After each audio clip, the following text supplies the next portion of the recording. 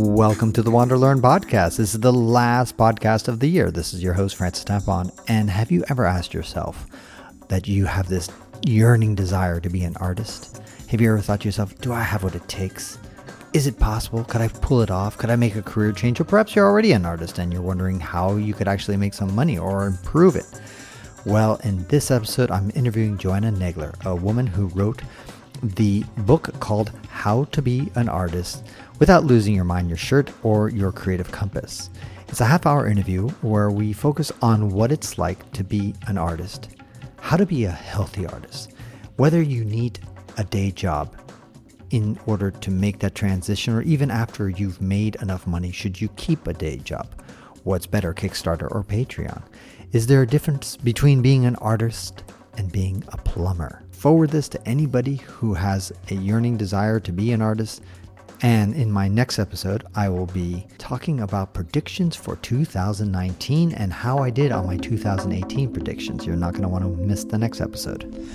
Welcome to the Want to Learn podcast. I'm your host, Francis Tapon. And in this episode, we are going to be interviewing Joanna Nagler, who wrote How to Be an Artist Without Losing Your Mind, Your Shirt, or Your Creative Compass.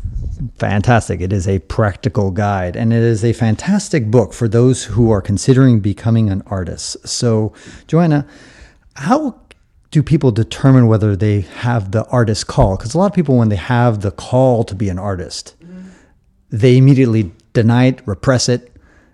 I'm not good enough. I will never make any money. I've got 3 children. Blah, blah, blah. So tell us a little bit about answering the call and how do you answer it? Well, first, to unwind that question, we really need to take care of a myth that we have in our society. And the myth is that if we're creative, we either have to starve and struggle to be a real artist, or we have to be a mega instant success multimillionaire.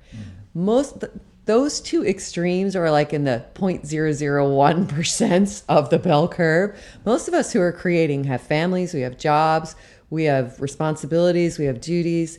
And so what I'm saying in the book is that we have to learn to do 2 things at once. We have to learn to have a healthy life and be an artist at the same time. So to answer your question specifically, how do you know if you're called to do something? And I say, you get pregnant with it. It bugs you. I mean, I'll give you an example from my own life. For 3 years, I sang for years and years and years in choirs and toured and did things related to singing, but I had never played the guitar. And I wrote poetry, and I always kind of wanted to songwrite, but it was just nagging at me, nagging. And finally, I got myself a guitar teacher. I learned about 20 chords, and all this music started pouring out of me. So the idea that something is pushing at you, you're pregnant with it, it won't leave you alone.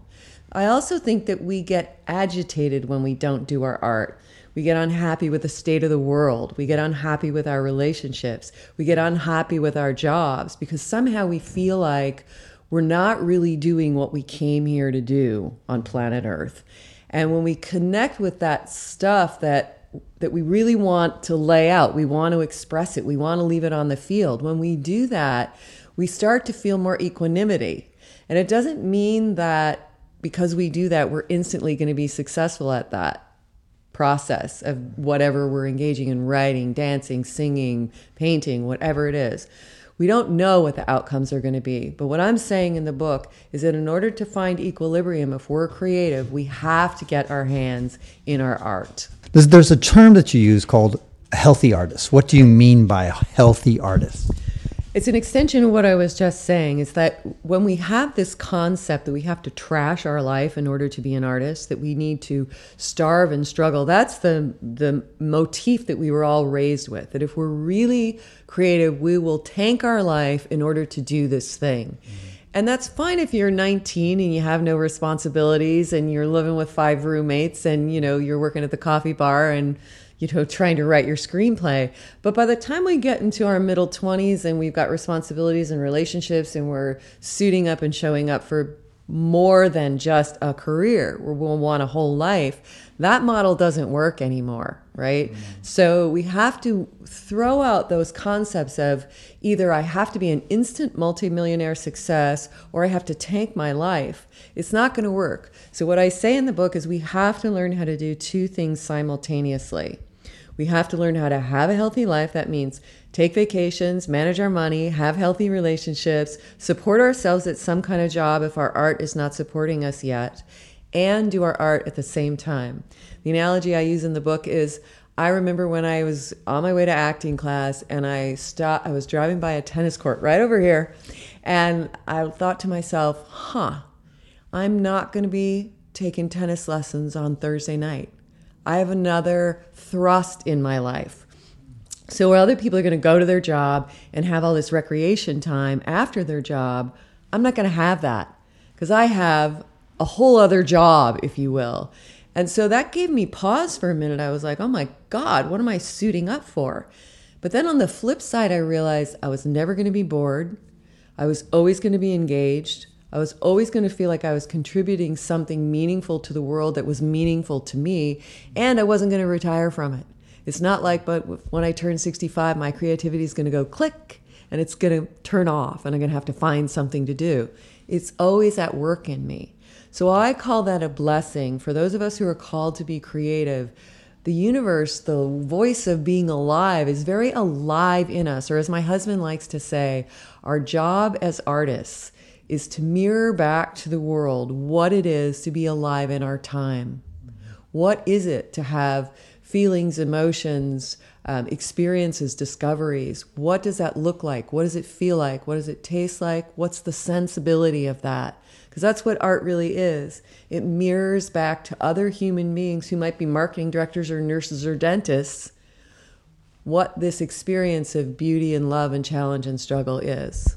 You know, it's interesting about the mirror. Sometimes I struggle with that as far as trying to find out. I think the answer is that it's a little bit of both as far as whether art imitates life or life imitates art. You know, it's a bit like, for example, in the 50s, you know, I think, you know, you watch movies from the 50s or even the 40s, I think people more or less behaved like you see Humphrey Bogart behaving with, and how they treated women and how women behaved and how you say, how do you do, ma'am? And I think that's really how they actually behave. In that sense, art was imitating life. But at other times, it's at the forefront. In other words, a lot of the acceptance of gays, it came first from the art industry, for example. In other words, or accepting of minorities, of blacks, of being less racist. That started in Hollywood, where you'd start seeing films like Guess Who's Coming to Dinner with Sidney Poitier, that was on the forefront, and the society wasn't there yet. But in that sense, the art actually led, and society imitated art. What do you think? I think very much so, especially where gay rights are concerned and the acceptability of gay life in our culture that we're seeing happen right now in our time. I mean, from the time I was born till now, revolutionary change. And I think art largely made that happen. I think mirroring back that here's just another person with another choice, with another experience, or with another predisposition. I won't even say choice. I'll say another predisposition, and here's how we live together with that, right? So I think that's a very powerful medium. I have a very funny story about does life imitate art or art imitate life. When I lived in LA, I went to see Cynthia Ozick speak, who is a short story and fiction writer, and she was asked that question, and she said, life interrupts art. She said, I'll give you a good example. I was writing my book. I went into the kitchen. I didn't know that the electricity had gone off in the kitchen. The freezer had melted, and I slipped and broke my arm, and I couldn't write. Right? You know? And so I kind of ascribe to that thought process that life interrupts art, and that if we really need this, if we need this for our equanimity and our well-being in the world to feel connected to who we are and what we do in the world, regardless of all the other things we're doing, if we need this expression, then we have to show up and take it. Nobody's going to give us the time. Nobody's going to line it out for us. Nobody's going to deal with our procrastination for us. We have to learn those skills. And that's what I'm saying in the book. This is not a process book like The Artist's Way, where, we do our morning pages, and if we're blocked, we do our mending. This is about, how do I make time for what's important to me in a busy life? Well said. Now, speaking about what's important to you, one of the things that you talk about in one of your chapters is about getting a day job. Now, in many cases, obviously, you need a day job because art usually pays shit. But some people, they might be married to a spouse who makes a lot of money, or they might have their own enough money, or they might be in some other financial situation where they just don't really need a day job. Mm-hmm. Should those people get a day job anyway? Those budding artists or people that don't really need it, should they get a job anyway because it enforces a certain level of discipline? Well, that's a really brilliant question because, and I'll tell you a little story about that. When I lived in LA, all my friends were like me. I was a grant writer. We all had other gigs. We all had other jobs, and we were musicians, and we were producers, producing plays or producing musicals, or we were writing screenplays, or we were all doing these amazing creative things. We were all kind of the same. We were all like, if I only didn't have to have a day job, what could I get accomplished? And then I moved here, and I got involved in a group of women, and 4 out of the 6 of us had that situation. They didn't have to work. And I'd say largely that group could not motivate themselves to do what they said they wanted to do. Had plenty of time, had plenty of money, didn't have to worry about supporting themselves. So I say that those of us who kind of curse our day jobs, like if only I were free to do what I want to do, we're not ready to saddle up for that kind of freedom until we learn the skills of getting to our art. And so our day job is this incredible blessing because it will make us saddle up and show up. Then by the time we get to that place where we don't need a day job, we already have the skills of sitting down. It's called beating the room. Right? As a writer, we talk about beating the room, that there are all these distractions in the room. And in order to sit down and do what you say is important to you, to do what's important, not what's urgent. What's urgent is this, right? Right. Going in, my thing was always scrubbing the bathtub. For some reason, when I was procrastinating, I was scrubbing the bathtub. I don't know why. That was my thing, right? You had the cleanest bathtub ever. When I was writing something new, my bathtub was incredibly clean. So was my tile, It was just my procrastination default, right? Now it's the phone. No, I'm not. No, I'm saying for other people. Oh, for other people, yeah. Not for me necessarily, because my day job is teaching yoga, and so I have to turn off my phone for large periods of time. So I'm not cemented to my phone. But that thought that you're going to sit down and write, and then every 6 seconds, ding, ding, ding. I don't think that's a good model. I think you want to give yourself, and I use the timer, right? The idea of using the timer. I wrote my first book, 1 hour a day, 4 days a week, by the timer. It's, 80,000 words. It took me a little over a year and a half, 1 hour a day, 4 days a week, by the timer. When the timer was done, I shut the computer down, because what will happen is just like what happens when you go to the gym, right? You make this New Year's resolution. I'm going to go to the gym 2 hours a day, 7 days a week. And then by month 2, or month and a half, you're like, I can't do this, So it's the same thing. If you have a quest of some kind, we're better off with regular small amounts of time in. And it was, a crazy therapist that I went to when I was really frustrated about whether or not I wanted to write this book or not, who said to me, look, set up your life like school. I'm multiply talented, so I had multiple things I wanted to get my hands in.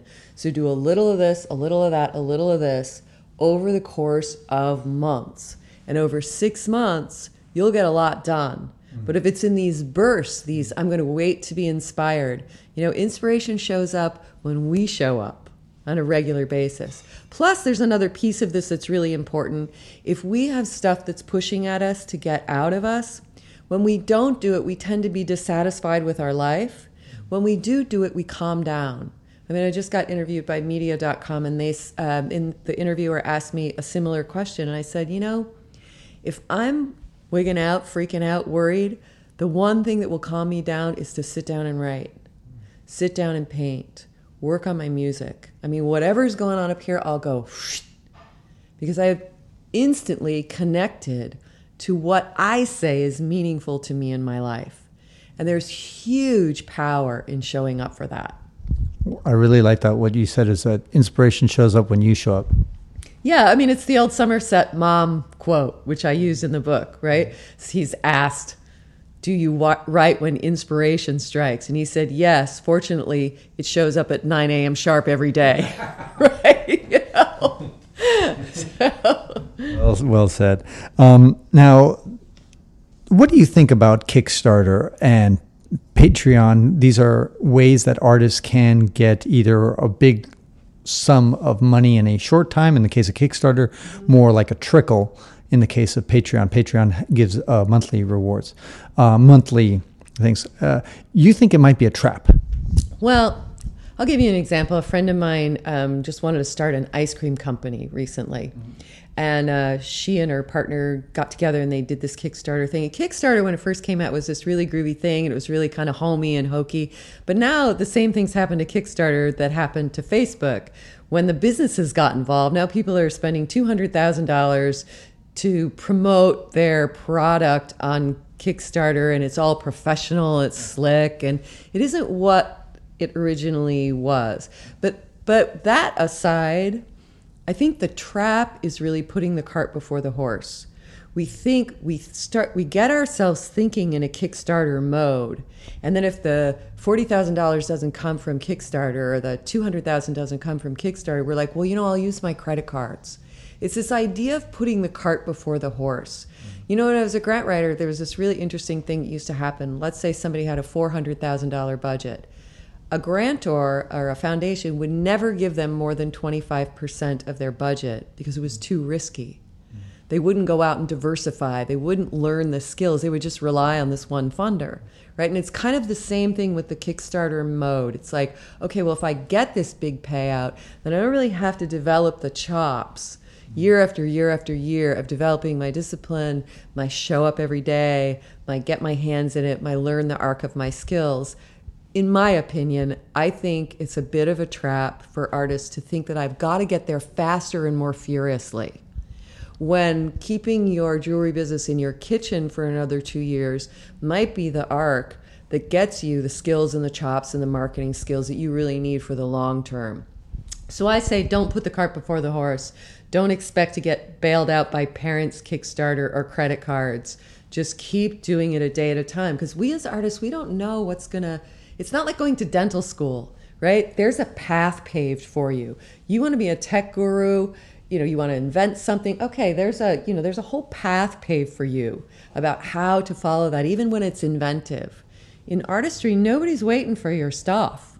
You don't know how the world is going to respond to your stuff. I mean, I was shocked that my debt book did so well. That was never had in my life.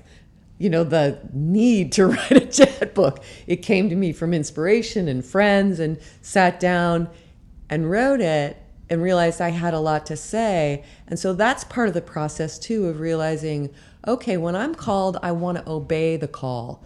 So a really good example is a couple years ago, I wrote a play. I had this play rambling around in my head for a couple years, and I finally sat down. I had a great time writing it. I loved it. Took a couple years, and then just produced it this summer in a short production at Sonoma Arts Live. It was a thrill of my life to just get to direct it, see it come to life.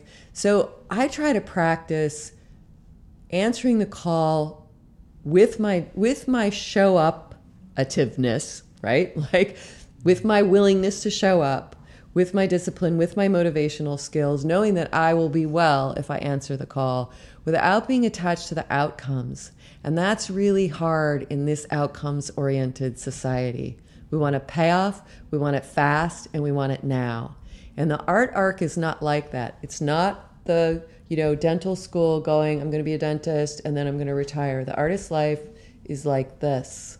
Up and down, up and down. There's finishing a project, there's moving on to the next one. Does the old project resurface? Do you need to let it go? I mean, there's constantly that going on. You might want to look into Patreon, because I know before this interview, we talked about the issue of Patreon, just because it's a monthly model.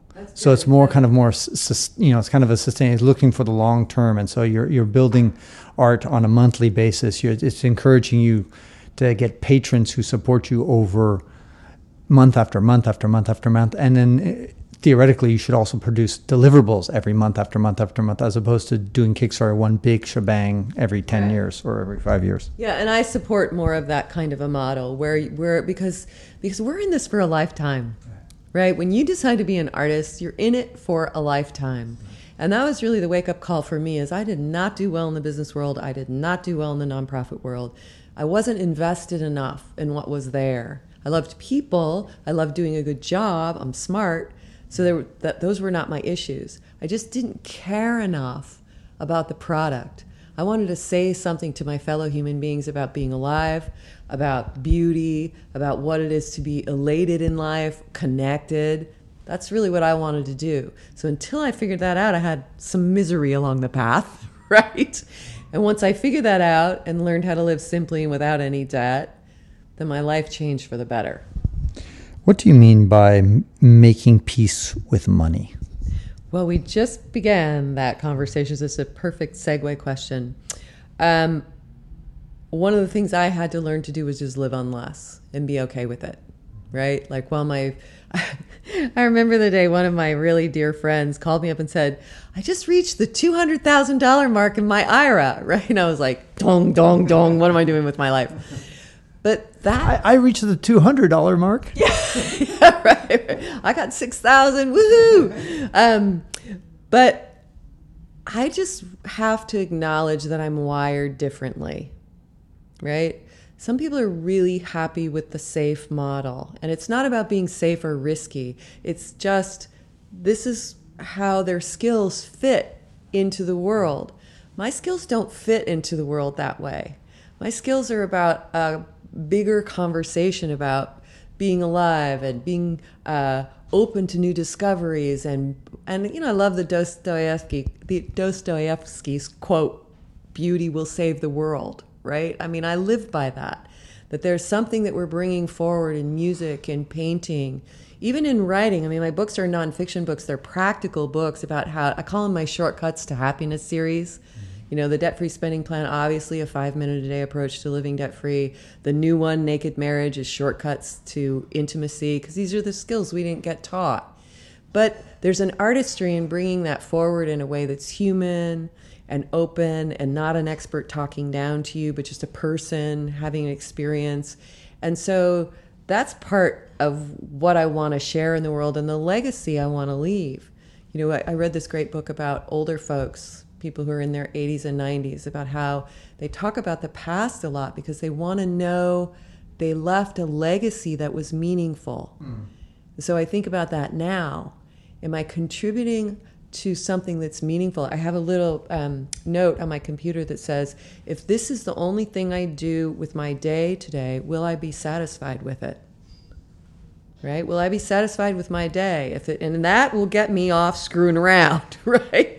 Because I know I'll be happier, more content, nicer to my husband, easier with my friends, if I'm easy in my own soul. Explain what you mean by mapping your art life. Yeah, I use a tool in the book called a time map, and it's really pretty simple. And I kind of stole it from years ago when I was, 19 in Key West, and, I used to write my waitress schedule on a napkin, right? I literally pull out a cocktail napkin. I go, okay, I'm on from 6 to midnight. I'm on from 9 to 2 a.m., And so that's kind of what I'm doing in the book, is saying, okay, here's your day job, 8 to 5.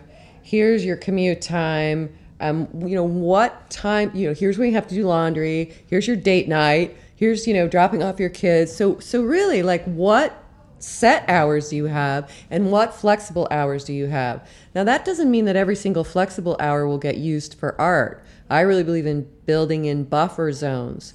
So I tell people when I'm coaching them, let's say you want to be a writer. How many hours a week do you want to write? The person will say 12 to 15. And I'll say, well, okay, you have 3 kids, you have a full-time job. So I always say, whatever it is you think you can do, cut it by 2/3, because everything in life takes 3 times longer than you think. And a more modest approach, come to regularly, like the 4 hours a week. I mean, what am I doing that's so important that I can't offer an hour a day, 4 hours a week? Anne Lamott says this great thing: skip the 10 o'clock news. You're only going to hear about fires in places you never go. You know? So the idea of having smaller chunks of time over a regular period of time will get you to that place where you feel like you're connected, and it's in a real way. So to make that practical, I have people lay out their set hours and their flexible hours.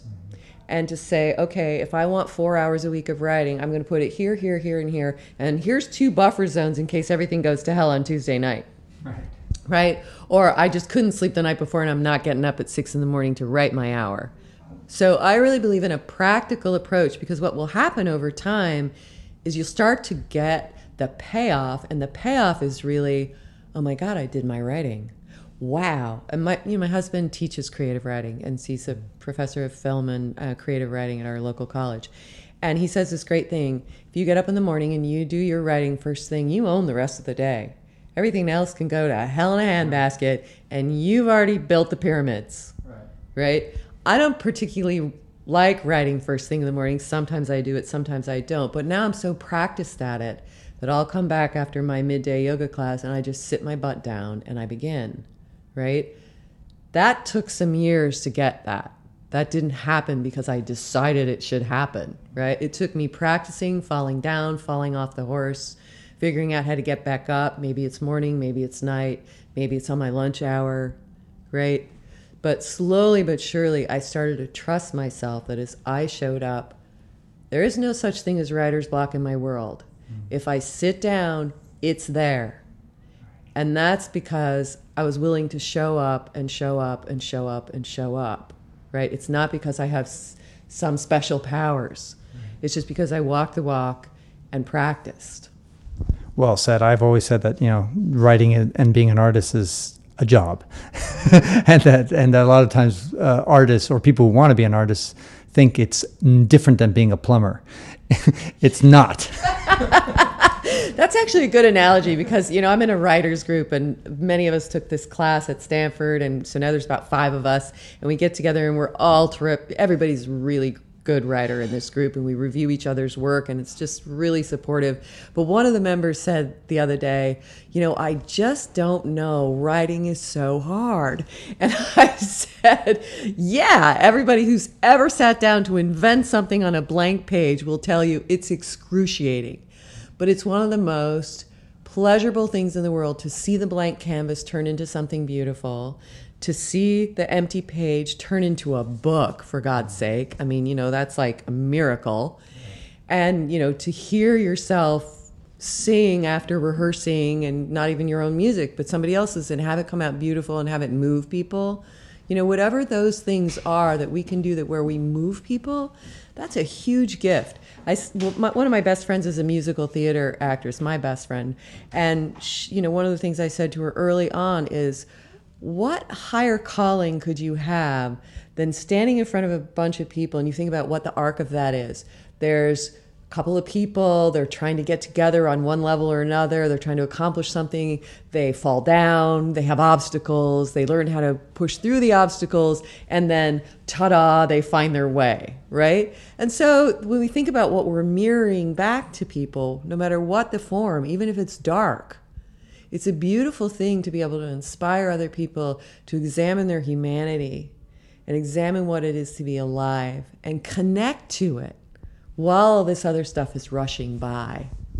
How can people find out more about you and your books? My website, anartistrylife.com. So it's A-N, it's like a sentence, A-N, anartistrylife.com.